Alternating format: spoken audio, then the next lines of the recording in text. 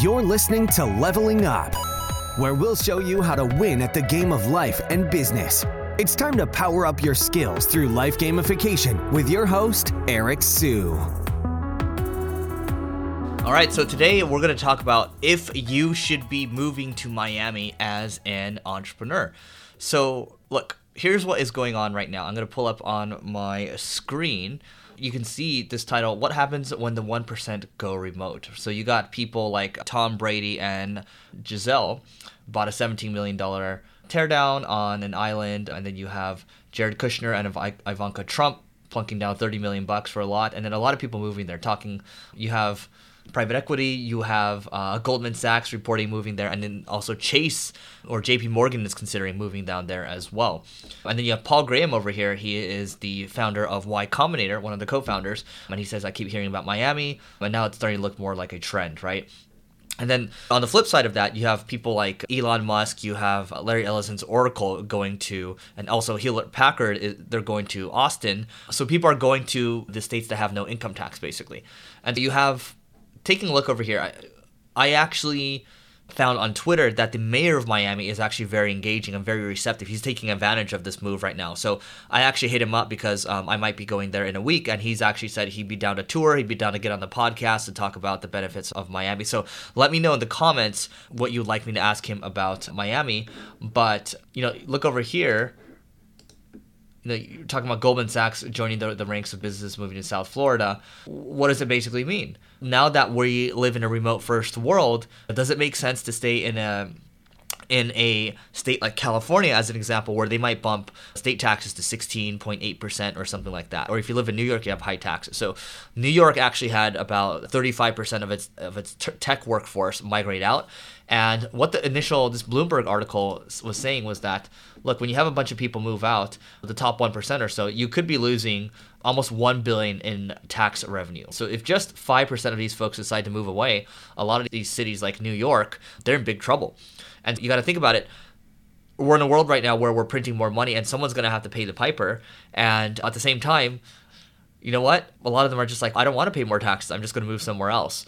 Does it make sense to move to Miami? What are the benefits? What are the lack of benefits? And I've actually thought this through because I had at one point gotten ready to actually move to Puerto Rico because there's a good contingent of entrepreneurs there and investors that I actually met when I was there. And then obviously the tax benefits are great.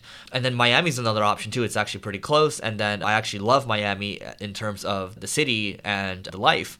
And then so there's actually ups and downs, right? So I actually pulled this up. This is written by Grant Cardone, who actually moved from Los Angeles to Miami, I believe about 9 years ago. And he talks about it, Miami's business and family friendly. It definitely is business friendly because, again, you have people like the mayor of Miami supporting and then actually being out there and engaging with the tech community. So you have Keith Rabois, who is an investor, Shervin, I forgot his last name, but he also moved there too, early investor in Uber. You have the CEO of Pipe, he's down there. I'm just thinking about the tech people right now. The CEO of 8 Sleep is actually down there as well. And then Anthony Pompliano, who we've had on the podcast, I think he said something about considering moving down there as well. And people want to visit Miami. That's true. Miami is a really fun place. I remember that when I was there earlier, when I was 23, I remember talking to a guy and he's like, Miami's a playground. People want to go to a playground. So that's a double-edged sword. It could be too much fun and it might over-index on that in some cases. But I actually think it's perfect. You just have to have self-control. So it definitely is business-friendly. It has some of the best real estate in the world, just Florida in general. And I agree with that. Delray Beach especially, they have amazing spots. So as you just saw over there. And let's see, a bunch of people that live there. These are just a bunch of people.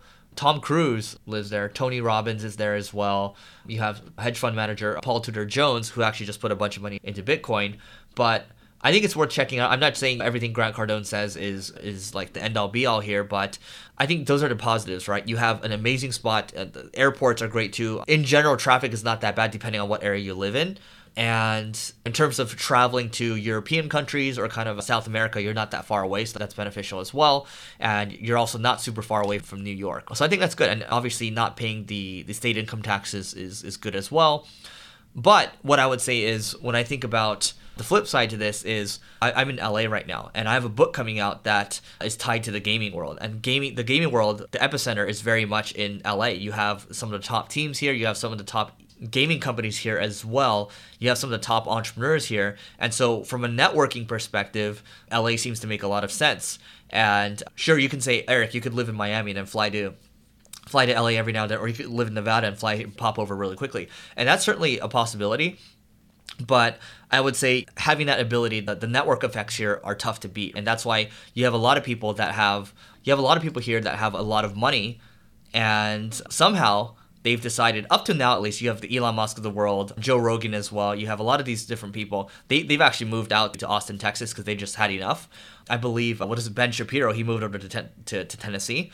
The argument could be made that the network effects here are very strong. If you're in the entertainment world or if you're in the gaming world, it might make sense to stick around to see what happens. So that's what I'm looking at right now. In terms of how I'm making decisions, yes, LA is beautiful. It's got awesome weather. It's got awesome people. There's a lot of different things to do around LA. And we got to see how the book turns out. I think a lot of it revolves around the book right now. So I'm going to wait and see. But I will say that what's on my list is either staying in LA or even taking a look at Miami or taking a look at Austin. And I will say that Austin's great for in terms of the tech world, the tech migration. Going over there, Miami's just good for a good lifestyle and then just very business friendly as well. So we'll just leave it at that.